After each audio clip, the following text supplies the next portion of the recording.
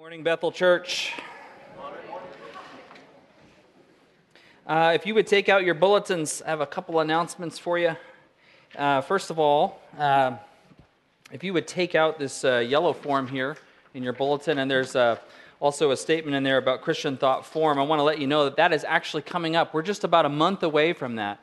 And if you're not familiar with it, Christian Thought Forum is our annual apologetics conference. And this is actually our 9th one, which is amazing. So we're already making plans for our 10th next year and have one of our speakers reserved for next year.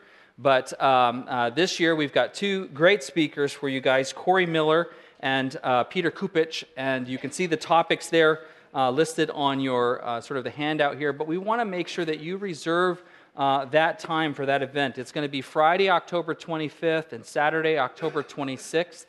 Some of the topics that are being addressed: science and Christianity, evolution, Mormonism, and reclaiming the university. I find that last one to be particularly interesting at this point in time, as we have kids approaching college age, which is, I don't know how that happened, but it did. So anyways, these are some of the topics. This is the date, and we definitely need some of you to help out, particularly with childcare. We want to make sure that those who want to come can, and we need some folks. Maybe this is not your thing, but maybe childcare could be. So if you'd be willing to sign up for that, that would be a huge help. And then secondly, I want to let you know that we have coming up in 2 weeks on October 6th, we're going to take a benevolent offering, and this is something that we do periodically. It is both a right and a privilege and a responsibility for us as a church to help one another out in times of difficulty. And so when there are needs that come up, that rise up from within the church, they're brought to the deacons or the elders, and we kind of look at that and see what the best ways to help are, and it's a way to put some resource to need. And so we kind of do that for you. And so we're going to take a benevolent offering to just sort of replenish that fund. And that's in 2 weeks. So if you have a heart to contribute in that way, then I would like you to prepare yourself for that in 2 weeks. If you would, bow with me. We're going to pray, and then we'll dive into our passage.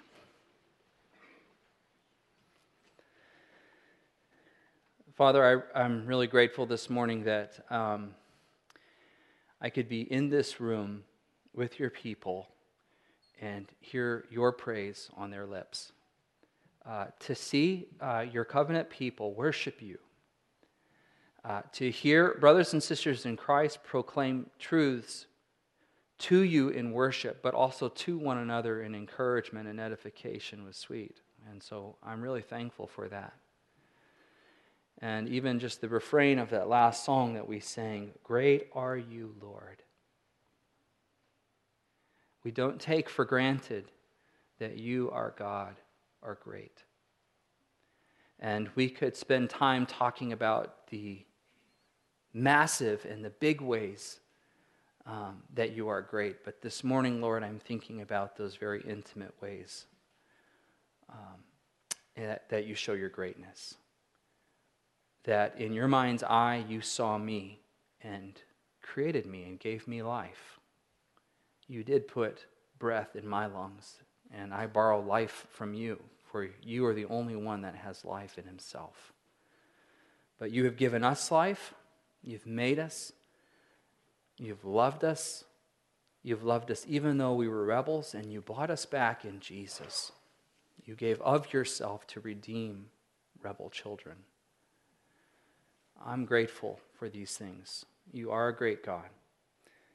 And so we turn to your word now, Lord, not because we earn or merit our status with you by our diligence in it, but because we have the pure joy and wonderful opportunity of knowing our God who has revealed himself in his word, and we want to know you better, a great God.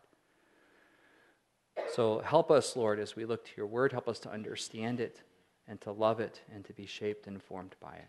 We pray this in Christ's name. Amen. If you would open your Bibles to Revelation 3, we're trucking right along in our series here. 7 letters to the 7 churches. One particularly frustrating and helpless feeling in day-to-day life is being locked out locked out of your car, locked out of your house, especially when your phone is inside, right? And you can't even call for help. You've got to rely on strangers in and around you to help rescue you. A couple of years ago, I was getting a bunch of things out of my truck, and I had my key fob in my hand, and I locked the door and sort of shifted everything, and then I went and shut the door, and as I threw it closed, I inadvertently threw my keys into my car all in one motion. It was a small miracle of misfortune, you know. I'm sure I couldn't replicate that action if I tried, but I threw the keys in and the locked door closed all in one motion, and then they landed right on the seat and just sat there taunting me, glistening in the sun. We're in here, you're out there, you know. I heard a story a number of years ago about a family here in Alaska who had a toddler, and this toddler got outside the house in wintertime and closed a locked door behind them of the house. And that little guy was outside for a while and got frostbite in a couple of places before parents had kind of figure out what had happened and how he got out there. So I have just given mothers you one more thing to worry about there, so you're welcome for that.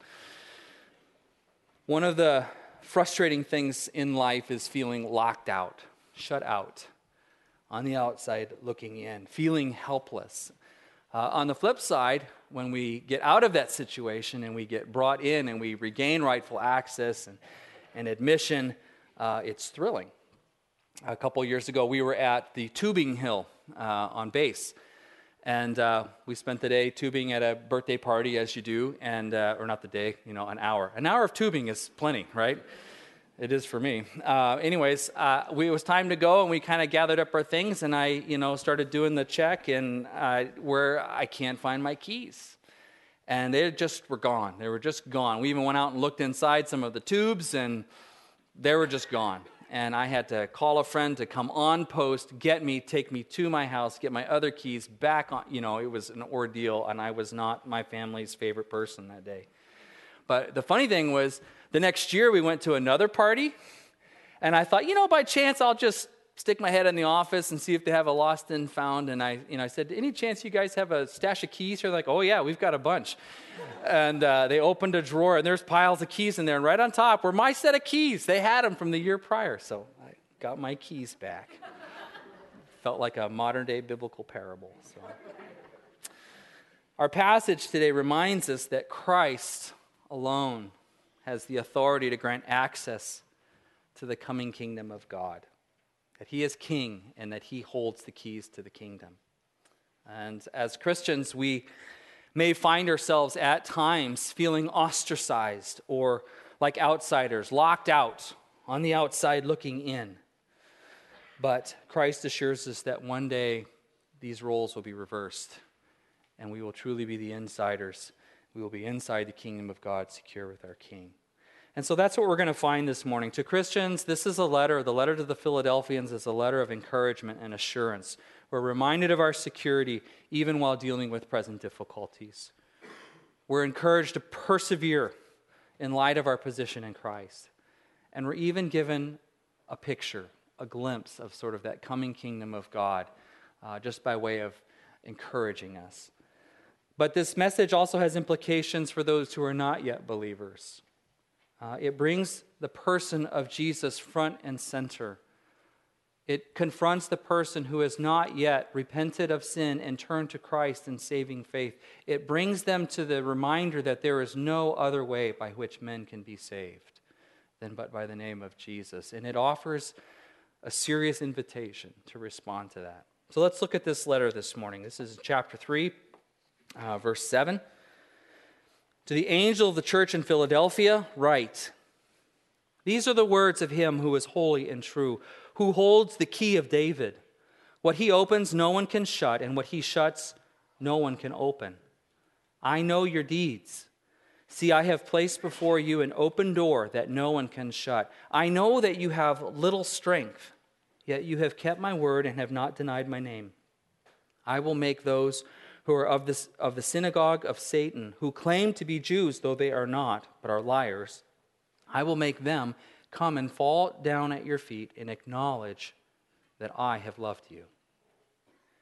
Since you have kept my command to endure patiently, I will also keep you from the hour of trial that is going to come on the whole world to test the inhabitants of the earth. I am coming soon. Hold on to what you have so that no one will take your crown. The one who is victorious, I will make a pillar in the temple of my God. Never again will they leave it. I will write on them the name of my God and the name of the city of my God, the New Jerusalem, which is coming down out of heaven from my God. And I will also write on them my new name. Whoever has ears, let them hear what the Spirit says to the churches. There is a lot of stuff packed into this passage, so we're going to do our best to glean out the bigger things here. First of all, let's talk about the church of Philadelphia, or even the city of Philadelphia here. It is similar to the other cities that we've looked at. It is a industrious city, and it also is a polytheistic city like the other ones. In other words, Judaism, Christianity, paganism, imperial cult, all of these different movements are sort of intermingled in this one city. And in fact, this city was so filled with temples and festivals to pagan deities that it eventually earned the nickname Little Athens. A couple of nicknames we'll look at this morning. It is distinct from the other cities that we see in Revelation in that it's smaller. It's more rural. It's more out of the way, so to speak. Although it is located right on a major trade crossroads, and so it had a very strategic location that way. And so it really functioned as kind of a gateway city. And that was part of the way they understood themselves. You might think about it in Alaskan terms. It's kind of like Healy is to Denali Park. You got to go through. Almost nobody says, I'm going to Healy today, right? You go through Healy. And I'm not dissing Healy. It's a very nice place. You just typically don't aim at that as your destination. You tend to go through. At least I do. So they're kind of like that. They're a city in a strategic place, but smaller and a little bit less significant than the bigger cities that we find in Revelation here. But it's interesting that this gateway identity that they have is something that Jesus seizes upon in his letter here. It's something that he uses to show, or to use kind of to describe his role as mankind's gateway to the kingdom of God. And so once again, you see sort of these local and regional features being utilized by Jesus so that the messages are tailored and personal, and we see that here. So let's kind of go through our normal pattern here. We're going to look at the Christology, sort of at the beginning of each of these letters. There's a section that highlights some of the nature and attributes of Christ, and this one is no different in that. Christ here is seen as king and one who authorizes access to his kingdom. Now, where this letter sort of breaks with the pattern that we find in the others is that the Christology in the other letters typically come from that first really glorious vision that we got of Christ in chapter 1 of Revelation. Some of those features like the sword of his mouth, the 7 lampstands, the 7 stars, the 7 spirits, and they sort of come from that particular vision. But in this letter, the descriptions and attributes of Christ don't come from that. They tend to come from other places in Scripture. And one of those would be in Isaiah in chapter 22. We're going to look at that in a second. And then even some of the self-references of Christ. So the Christology is there, but drawn from other places. These are the words of him who is holy and true, who holds the key of David. What he opens, no one can shut. And what he shuts, no one can open. So let's look at some of these features of the Christology. And I will tell you, I'm going to spend the bulk of my time actually on the front part of the text in the Christology. I think there's some really fascinating things here. First of all, as holy and true, Jesus is identified and set up as one who is like no other. That's what we're meant to hear with this. I think oftentimes when we hear the word holy, we tend to think about something that is without sin, something without any impurity, and that is right. That is a right way to think about holiness. We might think about a diamond, right, with no inclusion, or gold without any impurities in it, metal without alloy, a family without cats or Chryslers, right? That's a family that's holy. I think so. Preach it. There we go.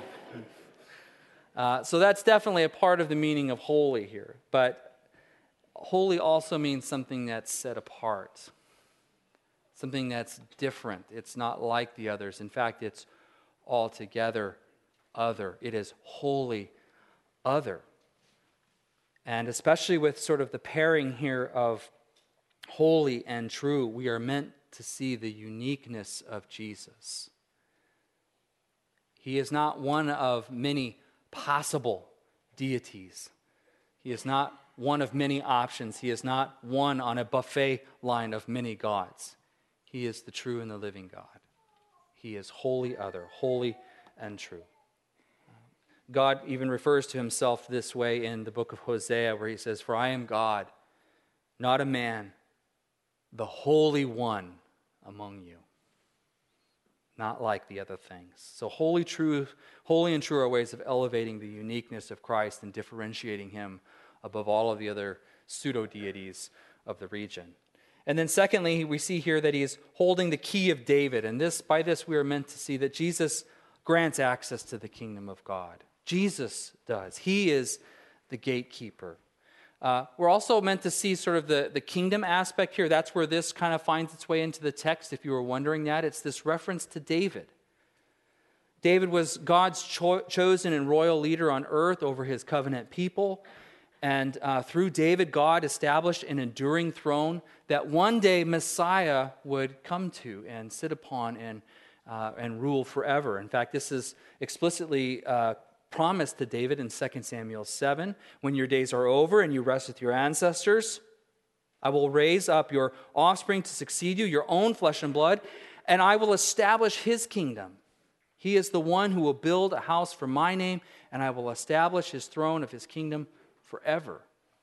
And so when Jesus is born in the book of Luke, in Luke 2, we see that he is the Messiah to sit on that throne and to rule forever and ever. It says in Luke 2:32, "He will be great and will be called Son of the Most High. The Lord God will give him the throne of his father David, and he will reign over Jacob's descendants forever. His kingdom will never end." So this reference here to David in the text introduces the concept of the kingdom of God and Christ's right to grant or restrict access to it. He holds the key of David. We're meant to see his authority here of admission and his role as the gateway. Thirdly, Christ's opening and shutting actually in this particular instance reveal a really hopeful future for the church. These are the words of him who is holy and true, who holds the key of David. What he opens, no one can shut, and what he shuts, no one can open. Now, this is a point in time where you're going to have to dig down and give me your best attention. You'll appreciate it if you do. This is a really interesting little deal here. This line comes right out of the book of Isaiah, out of chapter 22. And it's a little bit of an obscure backstory here. What is occurring here is we have King Hezekiah, who has an unfaithful servant, his chief of staff, named Shebna. Okay? And what we find is that Shebna gets removed from office and is replaced with the incoming chief of staff, Eliakim. And so there's a transition there.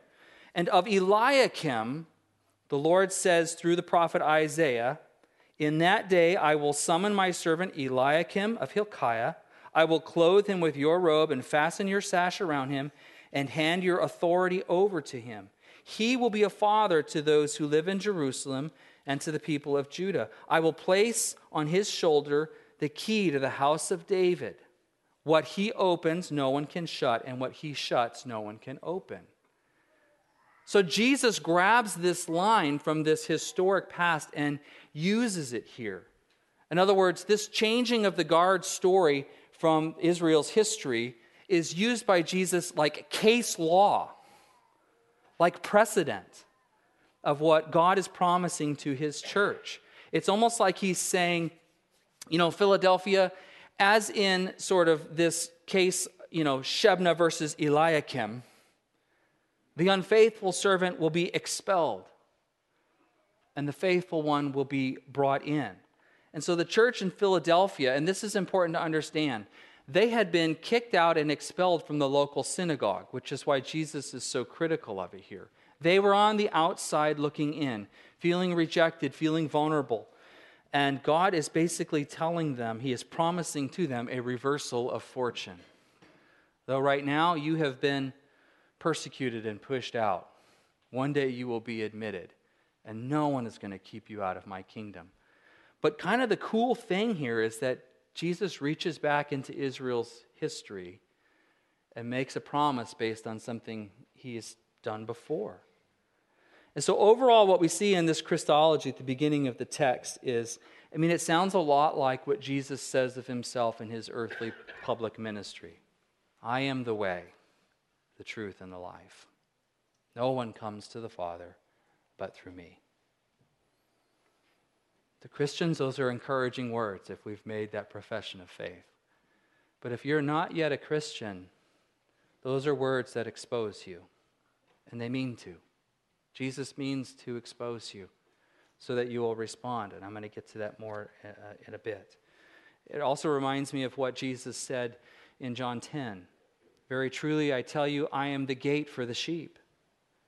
All who have come before me are thieves and robbers, but the sheep have not listened to them. I am the gate. Whoever enters through me will be saved.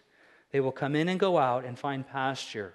The thief comes to steal, kill, and destroy. But I come that you might have life and have it to the full. And so that's what we're really meant to gather from the Christology here. Jesus is asserting his authority to admit or exclude access to the coming kingdom of God. And his faithful followers, the Philadelphians here, who at this particular moment had been expelled from the synagogue, are encouraged that they will be admitted into God's coming kingdom. Let's look at the commendation. What are they complimented for here? Well, Christ's followers are complimented, and the Philadelphians among them complimented for being faithful. I know your deeds. See, I have placed before you an open door that no one can shut. I know that you have little strength, yet you have kept my word and not denied my name. The Philadelphian church here is kind of a classic underdog story. You guys love the underdog story? They are sort of like David slees. What's the word I'm looking for there? Slays Goliath. Or young Joseph, right? Sold into slavery only to become the second in command in Egypt. Or like the small school that wins the championship. The lovable nerd who gets the girl. That's me, Philadelphia is what we might call the Rudy Rudiger of churches. You guys know that movie, Rudy? I'll admit it's one of my favorites, if for no other reason because there's one line in there that I love that I think summed up my entire athletic career as a high schooler. You're 5'0" 100 and nothing without a speck of athletic ability. I felt like I was being described in that one. That's Philadelphia here. They're a small rural church with little strength and relatively little impact. Nobody would look at this church and call it successful. The metrics aren't there to support it. But Jesus looks at this church and says, you've been faithful to me. He's not looking for 6 services. He's not looking for 4 campuses. He's not looking for massive metrics here. He's looking for people who follow him. And this church does it. This church here does it. So even though they're a rural church with small numbers and small influence, weak, feeling exposed and vulnerable, kicked out of the local synagogue, beleaguered on earth, they stand faithfully with Christ. And Jesus sees it and compliments them for it. As the old line goes, one with Christ is a majority. One with Christ. I will tell you, this church really taps into what is my heart and my vision for this church. I never have in my aspirations for Bethel Church or for any church that it would be large. I don't care if we're big or if we're small. I care if we're faithful. I really focus my energies on looking at the health of this church, not the size of this church. I have been really strongly impacted by A.W. Tozer, you know that. But one of his statements where he says, concern yourselves with the depth of your ministry, and let God concern himself with the breadth of it. And that is my heartbeat for this church, and I find support and encouragement here from this particular text. Also, I think there's an encouragement for us individually and personally in this, right? We're encouraged that being faithful as individuals is no small thing. So let me just kind of cast around in your life a little bit. Maybe you're the only Christian or the only outspoken Christian in a class that regularly mocks Christians and the Christian faith and Jesus himself, and you're just kind of sick and tired of it. Maybe your employer wants you to cut some ethical corners, and you resist and you resist and resist, but your refusal, your long-term refusal, is putting your job in jeopardy. Maybe you have suffered some kind of personal setback in your life, or maybe not even just one, but a sequence of them, one upon the other. And the words of Job's wife comes to mind: just curse God and die. If he's there and this is what he doles out, I don't know if I like him very much. And maybe those are just your raw feelings. Maybe you're a stay-at-home mom, and your world feels small. And when winter comes, it feels smaller and closes in on you. And you think about your impact in the world for Christ, and you have a hard time feeling like it's significant. Anyone in these situations and others like them find encouragement from the words here: you have kept my word and not denied my name. You have kept my word and not denied my name. Faithfulness is no small thing, not in the eyes of the Lord. In the book of Zechariah, we find the great line: do not despise the day of small things. Small things are big things in the eyes of our Lord. Let's look at the complaint. See if you can find it here as I read. I will make those, verse 9, I will make those who are of the synagogue of Satan, who claim to be Jews, though they are not, but are liars, I will make them come and fall down at your feet and acknowledge that I have loved you. Since you have kept my command to endure patiently, I will also keep you from the hour of trial that is going to come on the whole world to test the inhabitants of the earth. Did you hear the complaint there? Well, there is one, but it's not levied against the Philadelphians, is it? It's levied against those who would reject Christ, in this case, a local Jewish synagogue. The Philadelphians are one of only two churches for whom no complaint is given. The other one is Smyrna, if you remember that. And I will tell you, I would beg of you, in your devotional time this week, read these two letters again. Read them side by side. They're very interesting. These churches find themselves in very similar situations. Even this phrase, a synagogue of Satan, appears in both letters because of the persecution that each fellowship is feeling from that sort of other faith movements in the area. What's fascinating, however, though, is the different result, the different outcome. So here in this passage, we find that Christ's complaint is reserved for those who persecute his followers. That's where the complaint is aimed, not at the church, but at those who would oppose his church. This phrase, let's run through a few of them real quick. Synagogue of Satan here. Again, this is the same phrase used of the synagogue in Smyrna, who persecuted Christians there. And here's the thing. This phrase is used of this Jewish community doing this not because they're Jews. Remember, they're the chosen people of God, and yet they were chosen to recognize Messiah when he came. Failing to do that, they have sort of changed their status and position with God himself. In other words, rejection of Christ places one outside of security with God, even for God's chosen people. Or as Paul has said in Romans, not all Israel is Israel. And so here, Christians who have found themselves persecuted on every side, from pagans, from the imperial cult, from antagonistic Jews, to these people, Jesus promises a reversal of fortune. They will be affirmed as what? The beloved of God. Though kicked out of the synagogue, they will in fact find themselves inside the kingdom as the ones that God has loved.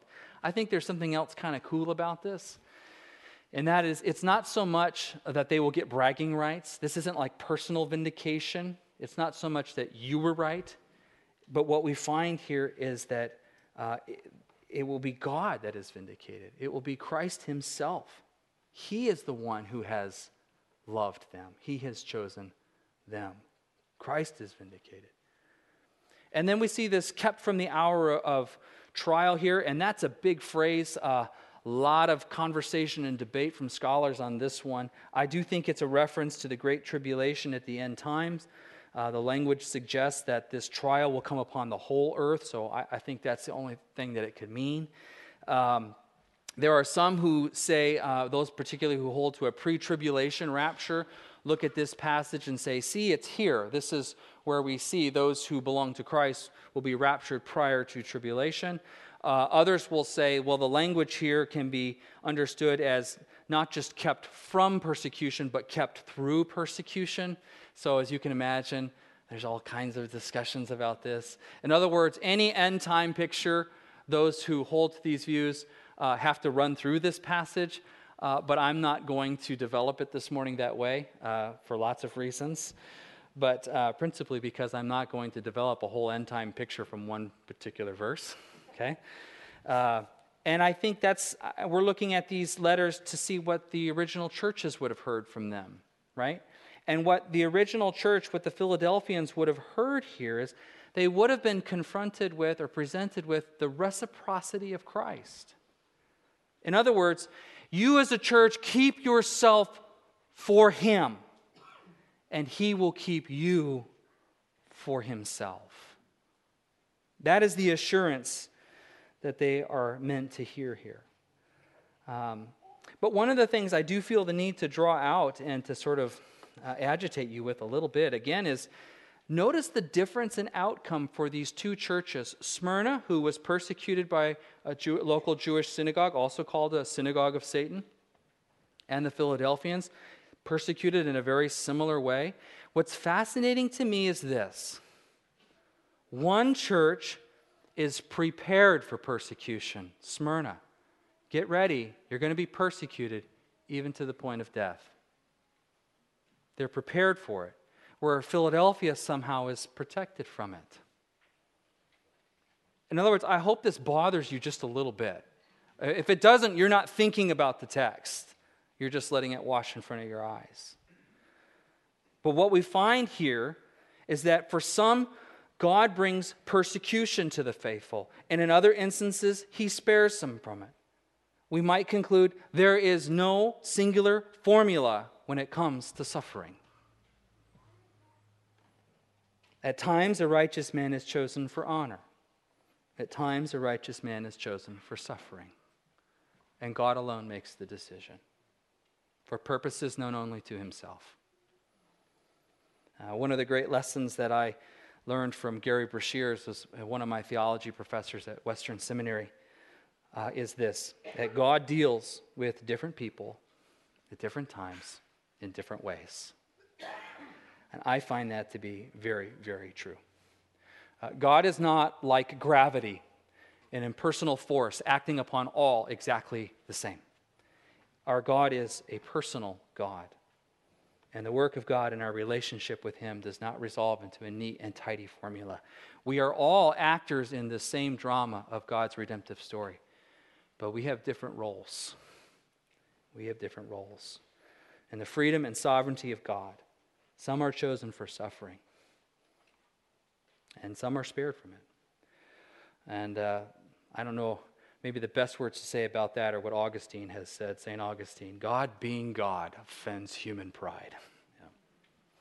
Yeah. What correction is given to them? Well, there isn't one. Since there's no complaint levied against them, there's no correction given to them. Rather, the correction is, by implication, given to all who reject Christ. As this local synagogue had. The reality is no one can reject Christ and be okay with God. No one can reject Christ and be okay with God. Jesus is not optional. And if you are not yet a Christian, I mean to present you with the invitation that we are given here, the strong and serious invitation. There is but one way into the kingdom of God, and that is through repentance and faith in Jesus Christ. God made this beautiful world. He made you in it. He made all of this for himself. And we are rebels.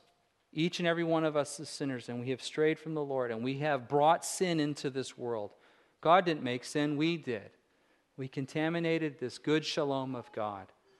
And in his goodness, he has not just forgotten us or wiped us off the face of the earth, but he has made a plan, a way that we might escape the penalty of sin. He sent his own Son, Jesus Christ, to die on the cross, to be the receptacle and container for sin, so that all of sin could be punished in him if we would look to him in repentance and faith.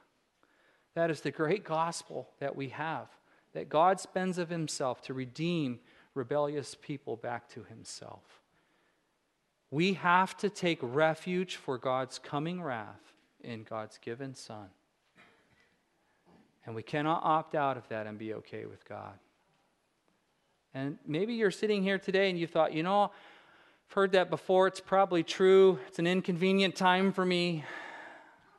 I don't know, whatever excuses you might have or whatever in your own mind feel like good reasons.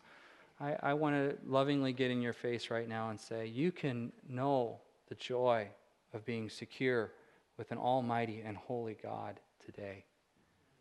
You can know that your sins are not going to be levied against you because they were levied against Christ on your behalf. You can today, through repentance and faith, enjoy that wonderful security of knowing you will spend eternity with a loving Father. And when I close the service today, I'm going to ask if you would respond. So I'm going to give you time to think and to pray about that. Let's look at the final encouragement here. What is it? It's to persevere in light of future glory. To persevere. Look at verse 11. I am coming soon. Hold on to what you have so that no one will take your crown. The one who is victorious, I will make a pillar in the temple of my God. Never again will they leave it. I will write on them the name of my God and the name of the city of my God, the New Jerusalem, which is coming down out of heaven from my God. And I will also write on them my new name. Whoever has ears, let them hear what the Spirit says to the churches. This letter is loaded with encouragement. We've already seen some of the earthly encouragement, which is, I'm going to humble your enemies.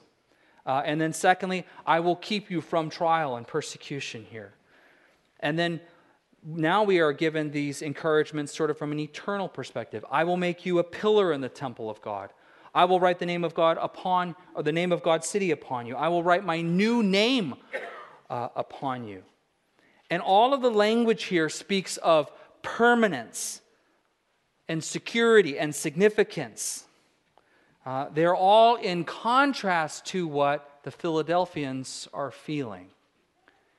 Having been pushed out of the synagogue, they're feeling marginalized, vulnerable, insignificant, in jeopardy, fragile, failures, alienated.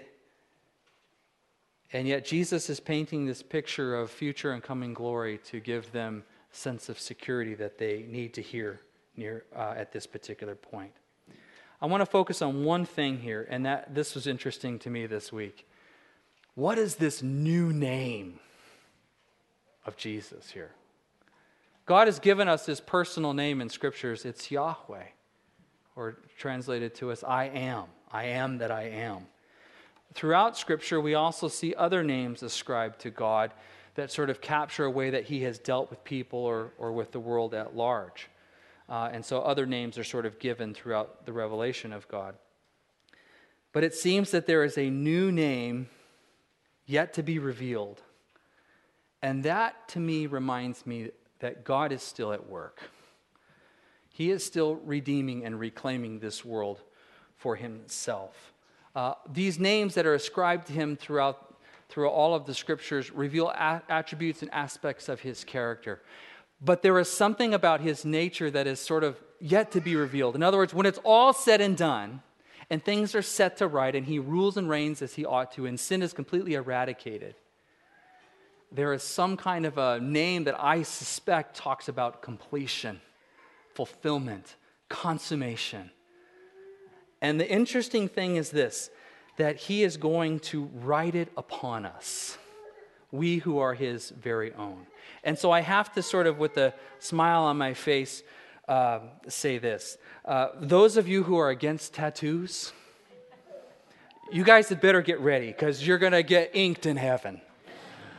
We're going to get tatted up together, marked by the name of our God who has redeemed us for himself.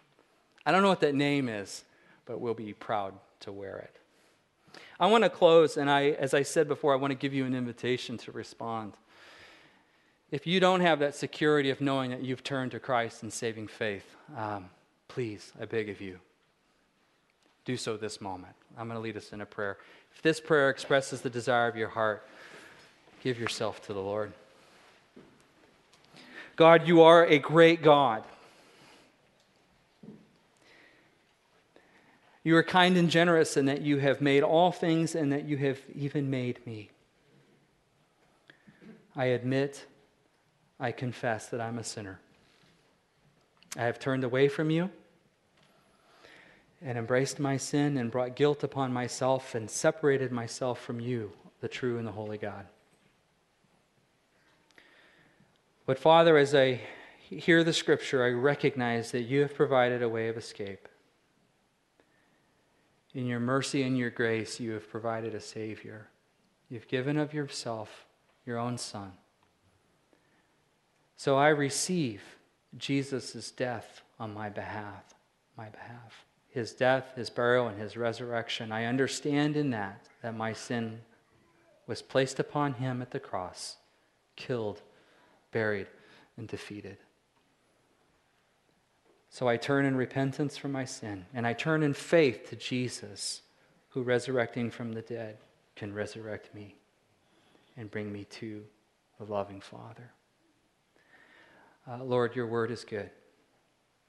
Your story is sweet. Thank you for inviting us to be a part of it. We pray this with gratitude in the name of Jesus, our Savior. Amen.